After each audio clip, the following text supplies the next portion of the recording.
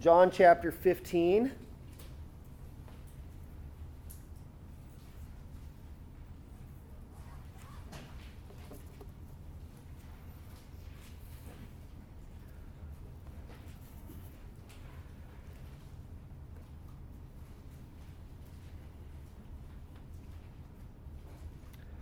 John chapter 15.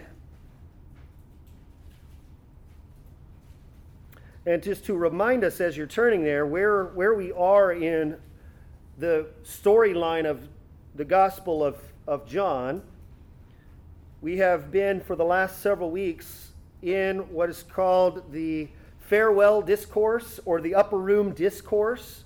So to situate where we are in the story of the life of Jesus, Jesus had been doing his ministry out throughout John's gospel. He had been giving various signs of his deity, of who he was, that he was the Messiah. And now we got to, in chapter 13 of John's gospel, we get to this upper room discourse. This is the night before Jesus' arrest and his crucifixion. He is informing his disciples about his departure, preparing them for leaving. He began by washing their feet and telling them that they too should do likewise with one another, that they should love one another. He gives them another commandment. And having stressed his union with his disciples and his love for him in John chapter 15, we now come to the passage where he is preparing his disciples for how to cope with his departure and with how to cope with the world that will hate him. That's the subject matter of John chapter 15, beginning in verse 18. There's one thing that they must know. He'd given them one command, that they were to love one another, which was really an old commandment. To love one another as you love yourself was an old commandment. Jesus now for them says, now you must love one another as I have loved you. And he was about to demonstrate the fullness of that love. But now he's giving them another reminder about something that's going to be very important for both when he's gone and long term. Not just his departure to the cross, but his departure, his ascension after his resurrection, his ascension into heaven. And so he's going to talk to them about how to handle being hated by the world. So if you'll follow along as I read John chapter 15, beginning in verse 18.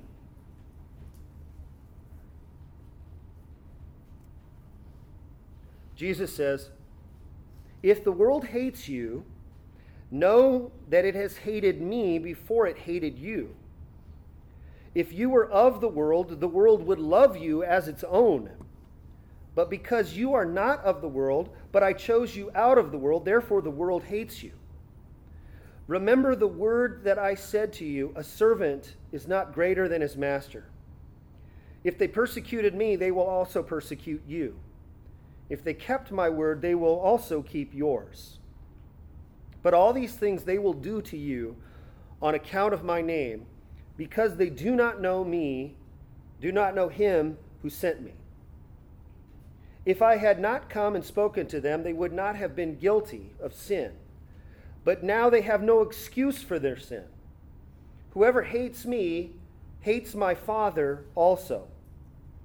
If I had not done among them the works that no one else did, they would not be guilty of sin. But now they have seen and hated both me and my Father. But the word that is written in their law must be fulfilled. They hated me without cause. But when the Helper comes, whom I will send to you from the Father, the Spirit of truth, who proceeds from the Father, he will bear witness about me, and you also will bear witness because you have been with me from the beginning." And into John chapter 16. "I have said all these things to you to keep you from falling away. They will put you out of the synagogues. Indeed, the hour is coming when whoever kills you will think he is offering service to God. And they will do these things because they have not known the Father nor me. But I have said these things to you, that when their hour comes to you, that when their hour comes, you may remember that I told them to you. And this is the reading of God's word, and we say, thanks be to God. Indeed, God, we thank you for these words of Jesus, your Son, our Savior. And we pray now in the next few moments as we reflect on these, that we meditate on them, that we unpack their meaning for us, that you would, by your Spirit, enable us to see and to understand, and that you would give us the strength to follow the words that Jesus gives here to the apostles and by extension to us.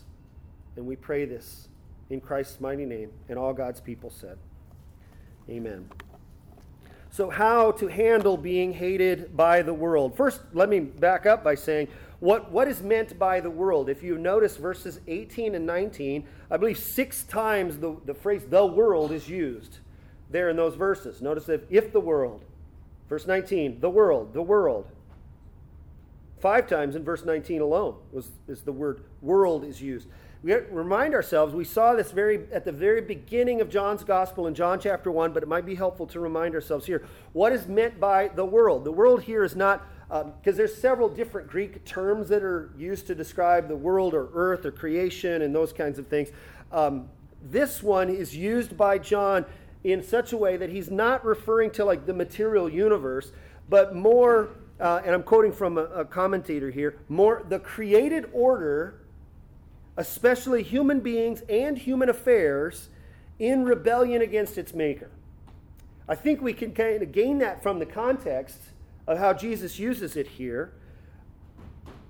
But the world here is the created order, human beings, human affairs, human systems that arise because of their rebellion against its creator, its maker.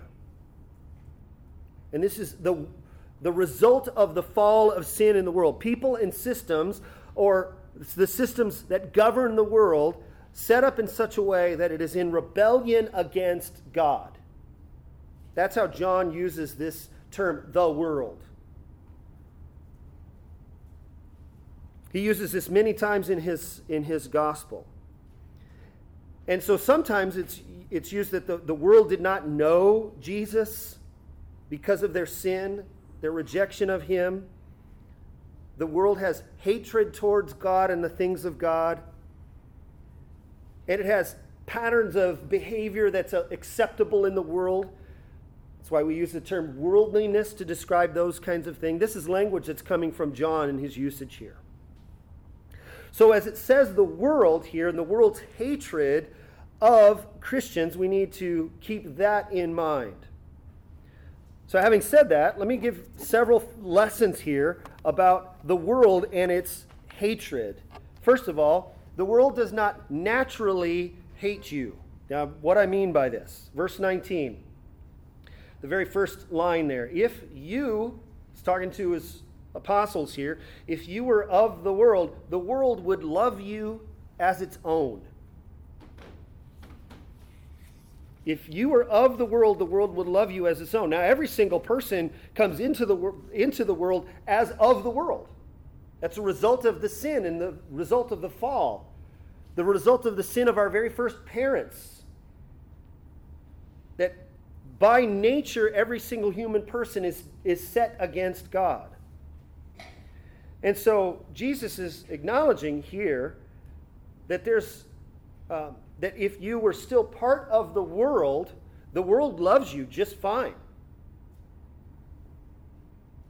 It's very similar to what we saw back in John chapter 7. Jesus had gone up to Jerusalem a couple of times for Passover, and you might remember he didn't go up to Jerusalem for Passover right away, and his brothers, in this case, I'm sorry, it was not Passover, it was the Feast of Booths, and in this case, his brothers, as he was still up north, he was still in the Galilee, his brothers, after they watched what Jesus was doing in his ministry and the amount of crowds that were following him, they kind of mocked him and encouraged him to go back up to Jerusalem. This is at the very beginning of John.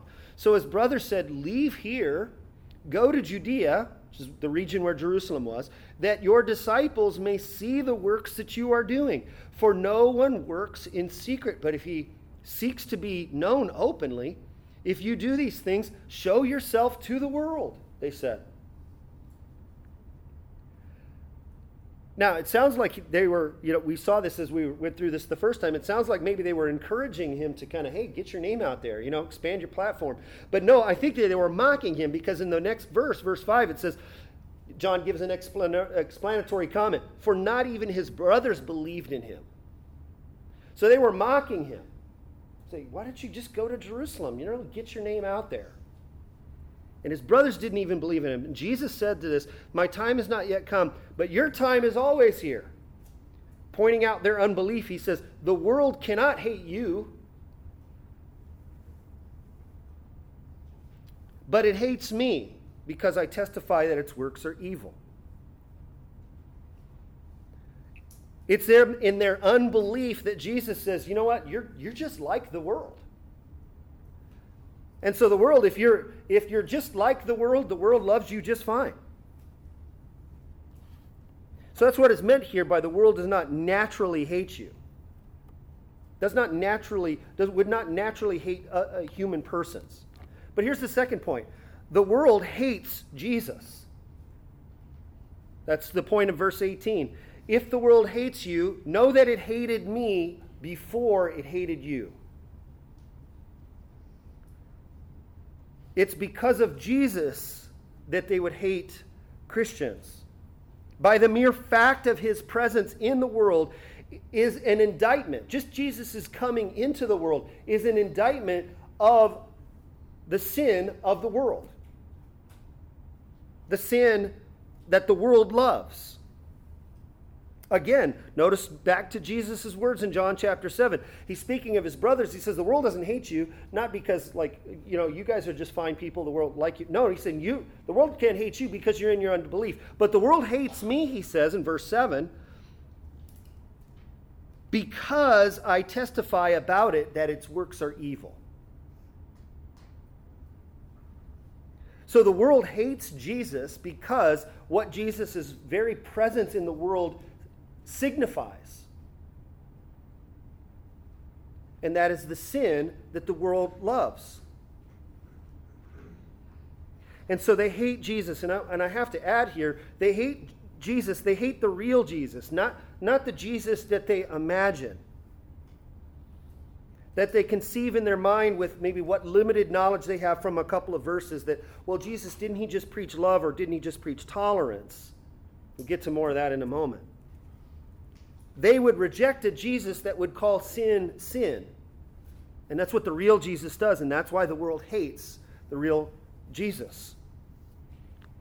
So the world hates Jesus, and so it gets to the third point here. The world hates you for simply being a Christian. Notice at the end of verse 18, know that it hated me before it hated you. And they only hate you because they hate Jesus and you're united to Jesus. It's because you are not united to Jesus by faith. In other words, so it's kind of like guilt by association. And Jesus says here, very interesting in verse 19, if you were of the world would love you as its own. But because you are not of the world, but I chose you out of the world, therefore the world hates you. It's their being united to Jesus Christ is why they hate you. Just passes on from their hatred from Jesus, just extends right to you. And I love these words here. If we claim Jesus as our Savior, notice what he's saying. Capture this assurance that's there. He says, but because you are not of the world, but I chose you out of the world. What does that mean? Well, remember, the world are the people and systems that are set in rebellion against God. And so what he's done here is now, in calling these apostles, and then to everybody who has faith in Jesus now, has been brought out of that world, has been brought out of the world that hates God to now having a heart that loves God and loves his truth and everything that he reveals. The Apostle Paul says this in Colossians chapter 1, verses 13 and 14, in this declaration of praise of the work of Jesus. He has delivered us from the domain of darkness. This is God the Father, has delivered us from the domain of darkness, which is another language to refer to this world, and transferred us to the kingdom of his beloved Son, in whom we have redemption, the forgiveness of sins. So you are not a part of this world, and that's why they hate you. And as a matter of fact, the world will not privilege you above Jesus. If the world hates Jesus, you could count that they're going to hate you. And there's an argument here from the lesser to the greater that Jesus makes in verse 20. Remember the word that I said to you, a servant is not greater than his master. Okay? So there's a chain of command. It's perhaps easier to show deference to a superior than it is to, say, somebody of a lower rank or a lower status. And if Jesus, who has a greater status than we do, and they show no reverence or deference to him, then he, as our master, then we as his servants, we can expect that we won't get any deference from the world either. So the world hates you simply for being a Christian, okay? The world hates you just by the fact that you are a Christian. But notice verse 4, or number 4 here, point number 4. The world really hates you if you represent Jesus. The world really hates you if you represent him. Notice this in the rest of verse 20. Remember the word that I said to you, a servant is not greater than his master. If they persecuted me, they will also persecute you. If they kept my word, they will keep yours also. But on account of all of these things they will do to you on account of my name. And then even mentioning verse 27 here, Jesus mentions that you also will bear witness about him because you've been with me from the beginning. Okay? The world may despise you. The world may despise you. The world will despise you for being a Christian, but they may tolerate you if you stay quiet. If you keep your faith between you and God, there's a measure of acceptance of you or toleration of you. If you keep your Christian life confined to Sunday morning, that would be fine with them. If you keep your Christian life inside of the four walls of your church or within your home, they tend to not have a problem. They would still hate you, but it's when you represent Jesus to the world that they get a little more hostile. It's when you stand on the truth of God publicly, as God has revealed himself in Scripture and nature, that's when they become a little bit more unaccepting. They're hostile if you stand on the truth. They may hate you internally as Christians, but they will hate you externally if you have the boldness to live out your faith publicly. They really start to hate you because you are actually being a servant of your master. You're doing what he tells you to. You're obeying him. So their hatred from them should be expected. Now, here's what I mean by this. Where are you seeing this, Aaron? Okay, well, let me just show you here. Notice out in verses 18 and 19, it's kind of using the language that's internal motivation, hate. 4 times it's used in those two verses, 18 and 19. Hate. This is kind of an internal disposition. The world will hate you. But notice how it moves from this internal motivation or disposition to an outward manifestation, which is persecution in verse 20. If they persecuted me, they will also persecute you. So notice that it moves from this inward disposition to an outward manifestation here. So we can expect persecution, and I think you're even seeing persecution. Now, sometimes this is quite often mocked. Christians in the United States today aren't persecuted, not like they are in other places in the world. And I would say for sure, that's for sure true. But that does not mean that because it does not match the level of intensity, does not mean it's not real. I think we can all think of examples in which this is the case. And so we are to expect this. This is what Jesus is preparing us for here. They will hate you just because you're united to me, but they will really hate you if you represent me. So we should come to expect it. The author of this gospel also wrote a letter, and in that letter in 1 John chapter 3, he says this, "For this is the message that you have heard from the beginning, that we should love one another. We should not be like Cain, who was of the evil one and murdered his brother. And why did he murder him? Because his own deeds were evil and his brother's righteous. Do not be surprised, brother, that the world hates you." John here takes us all the way back to the very beginning of the Bible in the book of Genesis, to the very first murder that ever took place. And notice the parallel that's here.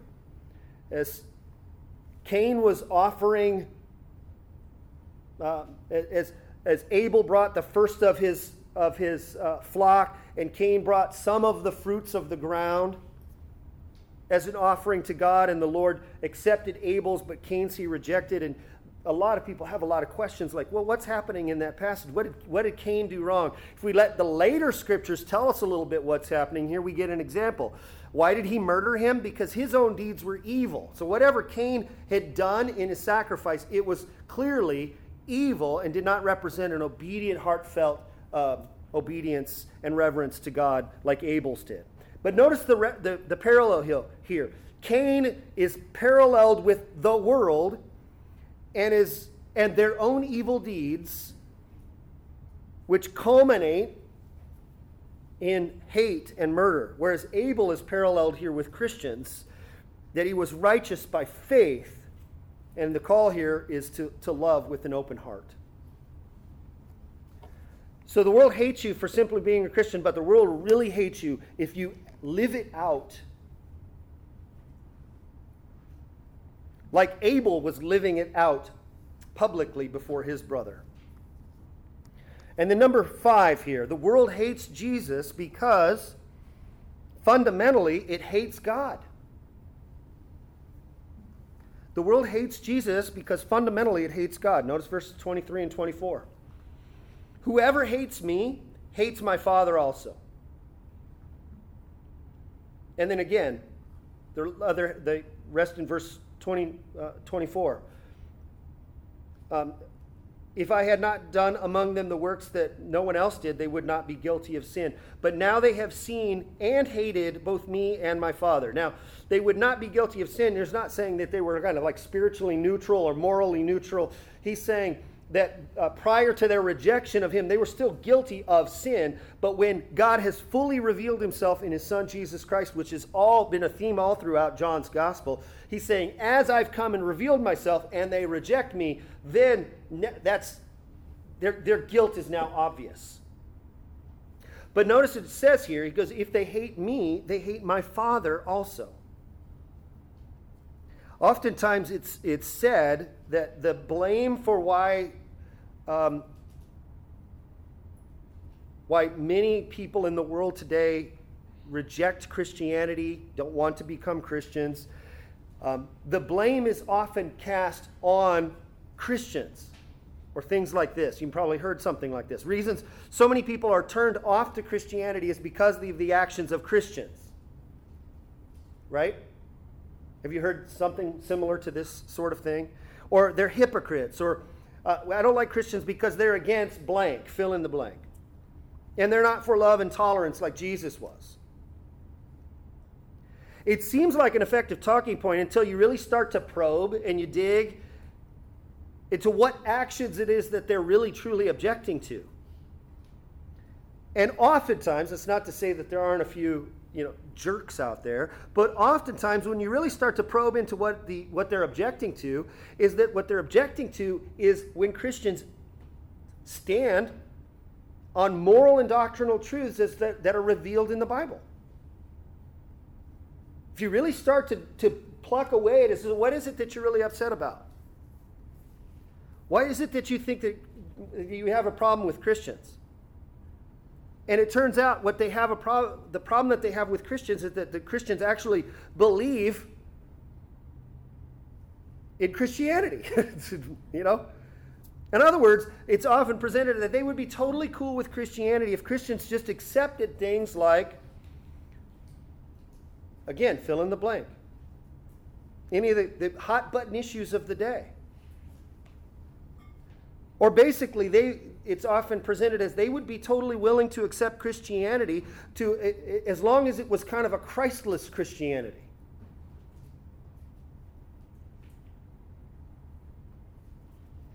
Their judgments against Christians is that the Christians would have a gall to hold Christian beliefs, to which I hope many of us would say, guilty as charged. So the world hates Jesus, as Jesus says here, fundamentally because they hate God.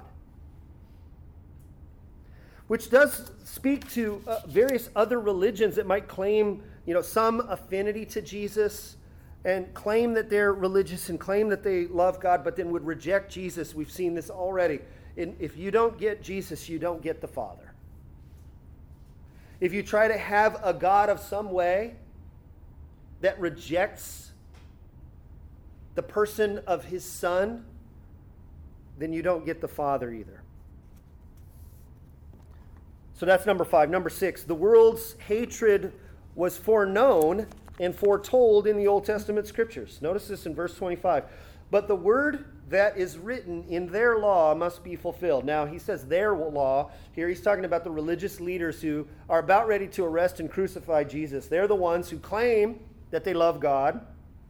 They claim to hold to the Old Testament scriptures. But even in the Old Testament scriptures, this is why Jesus says their law. But not that he's distancing himself from that law, but he's saying what is written in their law, meaning they're even more doubly guilty for it. And he says, they hated me without cause. The world's hatred was foreknown and foretold of. The world's hatred of Christ and the world's hatred of Christians was foreknown and foretold in the Old Testament scriptures. But notice this last one, number 7.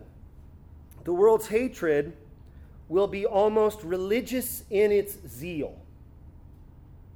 The world's hatred will be almost religious in its zeal.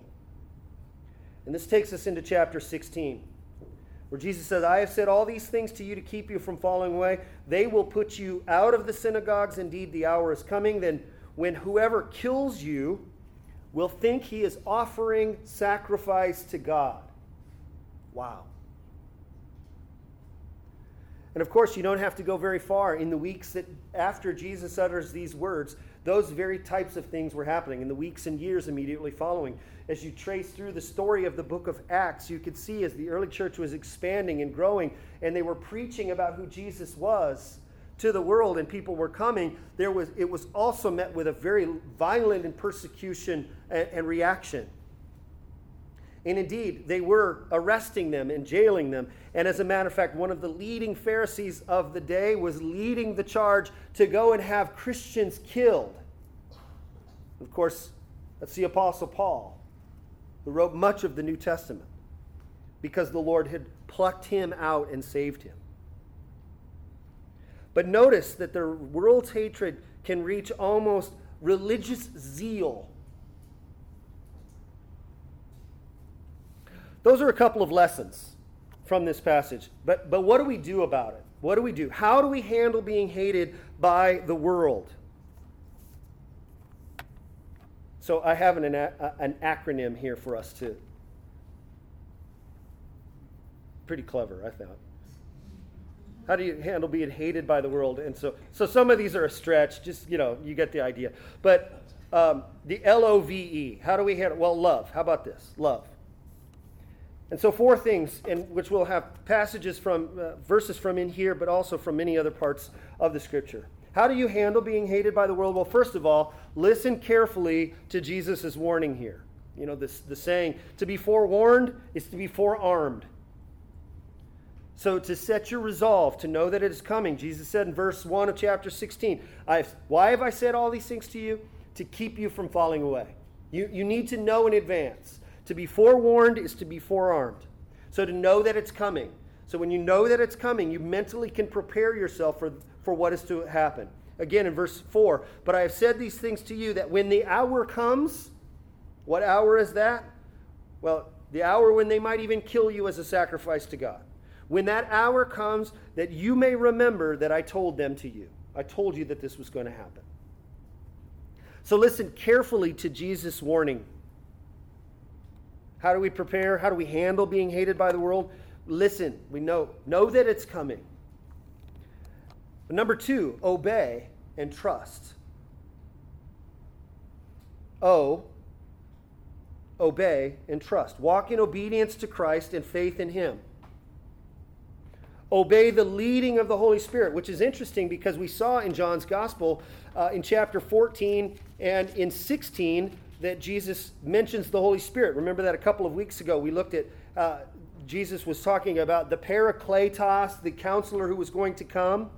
And then notice it's wedged right in there, those two verses 26 and 27 at the end of 15.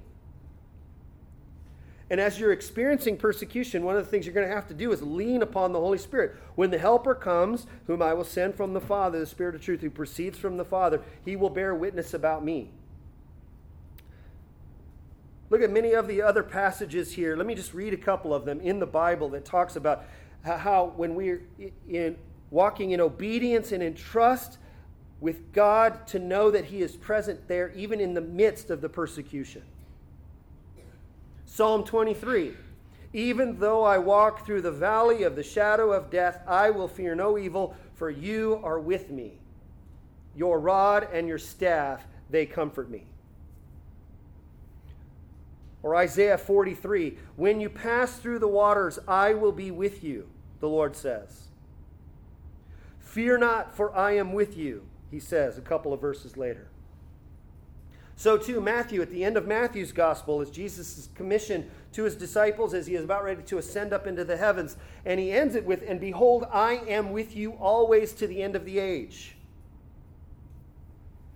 But I love this passage from the Apostle Paul in 2 Corinthians chapter 4, when he talks about all of the persecution that he experienced in his missionary endeavors to share Christ with the world. He says, we were afflicted in every way, but not crushed. Perplexed, but not driven to despair.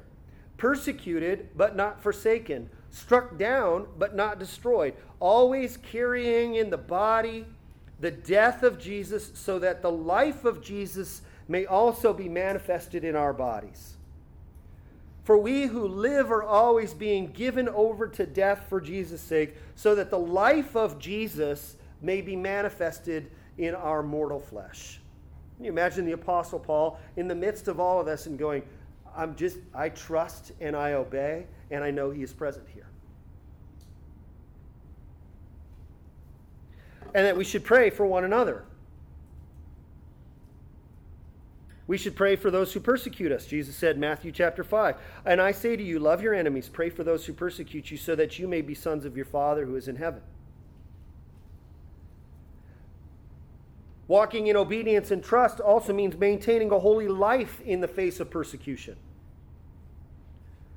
1 Peter chapter 2, he says, keep your conduct among the Gentiles honorable, so that when they speak against you as evildoers, they may see your good deeds and glorify God on the day of visitation.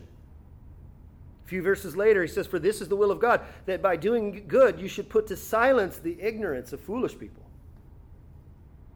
And then in the next chapter, Peter says, but even if you should suffer for righteousness' sake, you will be blessed. Have no fear of them, that is the persecutors, nor be troubled, but in your hearts honor Christ the Lord as holy, always being prepared to make a defense to anyone who asks you for the reason for the hope that is in you. Yet do it with gentleness and respect, having a good conscience, so that when you are slandered, those who revile your good behavior in Christ may be put to shame. So walk in obedience and trust, leaning on the Holy Spirit, praying for other people who are experiencing persecution, and praying for the persecutors, and maintaining a holy life. That's the O. We have L and the O, and then here's the V. Remember, vindication and victory will come. Vindication and victory will come. And this will come at Christ's return.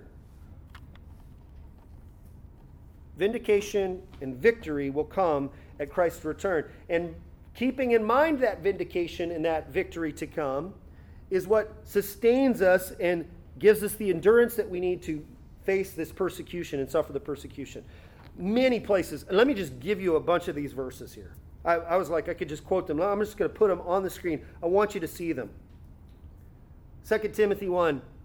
He says, which is why I suffer as I do. He's talking about the persecutions he experienced. But I am not ashamed, for I know whom I have believed, and I am convinced that he is able to guard until that day, the day when he comes back, Christ comes back, and the judgment is happening. He goes, I am convinced he is able to guard until that day what has been entrusted to me. Or 2 Thessalonians chapter 1. This is evidence of the righteous judgment of God, that you may be considered worthy of the kingdom of God, for which you are also suffering. You're suffering for the kingdom of God. Since indeed God considers it just to repay with affliction those who afflict you, and to grant relief to you who are afflicted as well as to us, when the Lord Jesus is revealed from heaven with his mighty angels in flaming fire, inflicting vengeance on those who do not know God and on those who do not obey the gospel of our Lord Jesus. He's saying, like, you're going to experience the suffering here. And he goes, and I'm experiencing these sufferings, and you're experiencing these sufferings, but it's helpful to keep in mind that one day he is going to come back and that he is going to judge all wrongdoing. And I pray that everybody that I preach to would turn from their wrongdoing and trust in Christ, that their sins could then be forgiven and they could be reconciled to God. But if they maintain their steadfast, absolute rejection of God and rebellion against him, that there will come a day Jesus is going to come back. And notice the picture here with mighty angels in flaming fire. That picture is what enables Paul to sustain. Or what about this, Revelation chapter 2? Do not fear what you are about to suffer. Behold, the devil is about to throw some of you in prison, that you may be tested, and for 10 days you will have tribulation. Be faithful unto death, and I will give you the crown of life. Vindication and victory will come. Or Revelation chapter 7. Then one of the elders addressed me, saying, Who are these? He just saw this multitude of people. Who are these, clothed in white robes, and from where have they come? And the angel asked this to John. He says, I said to him, Sir, you know. And he said to me, These are the ones coming out of the great tribulation. They have washed their robes, and they made them white in the blood of the Lamb. And he continues in chapter 12, and they have conquered him by the blood of the Lamb and by the word of their testimony, for they loved not their lives even unto death. Many other passages. I had a bunch of passages here that speak about the vindication and the victory that will come to believers when Christ returns. And that many times that is used as a reference or as support for how we can maintain while the world hates us. So how do we handle being hated by the world? L, listen to Jesus' warning. O, obey and trust. V, vindication and victory will come. And then lastly, E, exultation. Exultation, or exult in the hatred and persecution. Okay, notice it's a U there. It's exult, not exalt. It's exult, which the dictionary definition for the verb would be to feel or to show triumphant elation or jubilation. Or exultation is a feeling of triumphant elation and jubilation, rejoicing. Okay? I was going to use the word enjoy for this. You know, listen, obey, vindication, and enjoy. Like, enjoy the persecution. But that sounds kind of weird. In a sense, it's true. But I love the exult in it. Rejoice in it. And here's why. Because I think the scripture tells us to. Romans 5. Not only that, but we rejoice in our sufferings, knowing that suffering produces endurance, and endurance produces character, and character produces hope, and hope does not put us to shame, because God's love has been poured into our hearts through the Holy Spirit who He has given us. We rejoice, we exult when we're experiencing hatred from the world. It's hard, but we exult in it. Jesus said, "Blessed are you. Blessed are you when others revile you and persecute you and utter all kinds of evil against you falsely on my account. Rejoice. Rejoice. For your reward is great in heaven, for they persecuted the prophets before you." Acts chapter 5, when the apostles were reprimanded before the council, the Jewish council, and it says they left the presence of the council and they were rejoicing. Why? That they were counted worthy to suffer dishonor of His name. Or chapter 16. I love this. The Apostle Paul and Barnabas. The crowd joined in attacking them, and the magistrates tore their garments off them, gave orders to beat them with rods.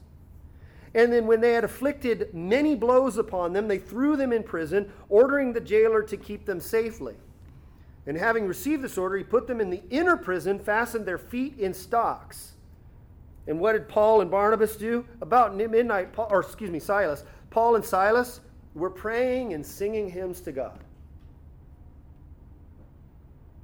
And the prisoners were listening. Or this from the Apostle Peter, and this will be enough for us to close.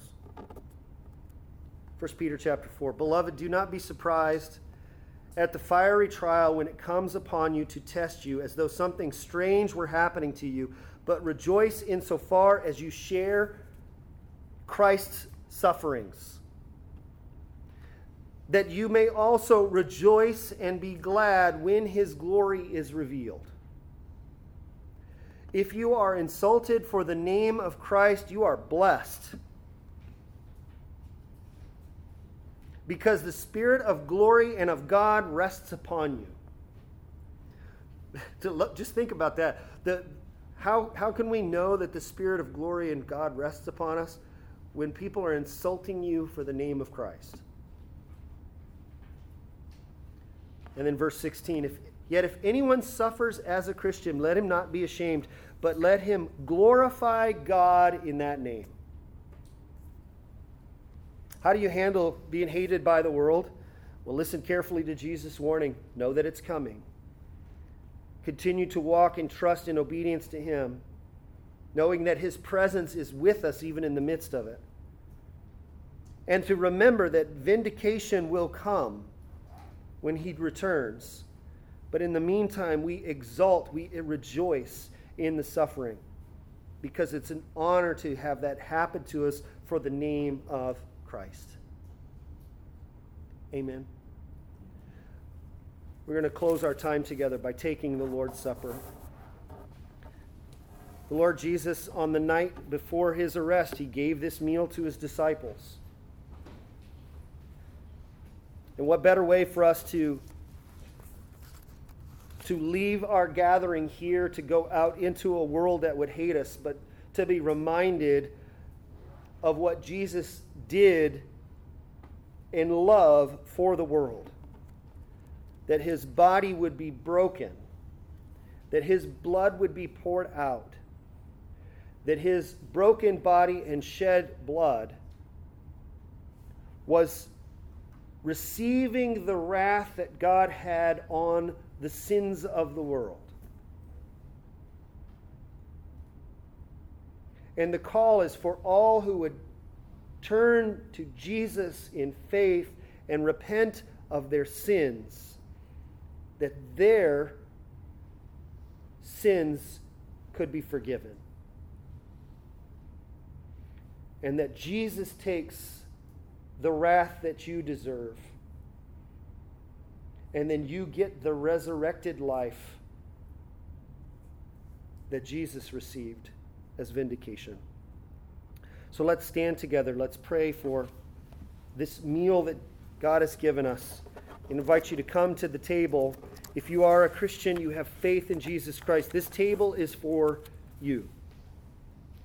Heavenly Father, we thank You for this this day that you have made, that we can rejoice, that we could be glad in this. We thank you that as in the presence of brothers and sisters, your Spirit is here, that your word was read and it was heard. And God, we ask that your word would do its work in us. And now we take this ordinance, this sacrament that you have given to your people to nourish us spiritually with that good news, that our sins are forgiven in the death and resurrection of Jesus Christ. So we thank you for this meal you've given us. And we pray this in Christ's mighty name. And all God's people said, amen.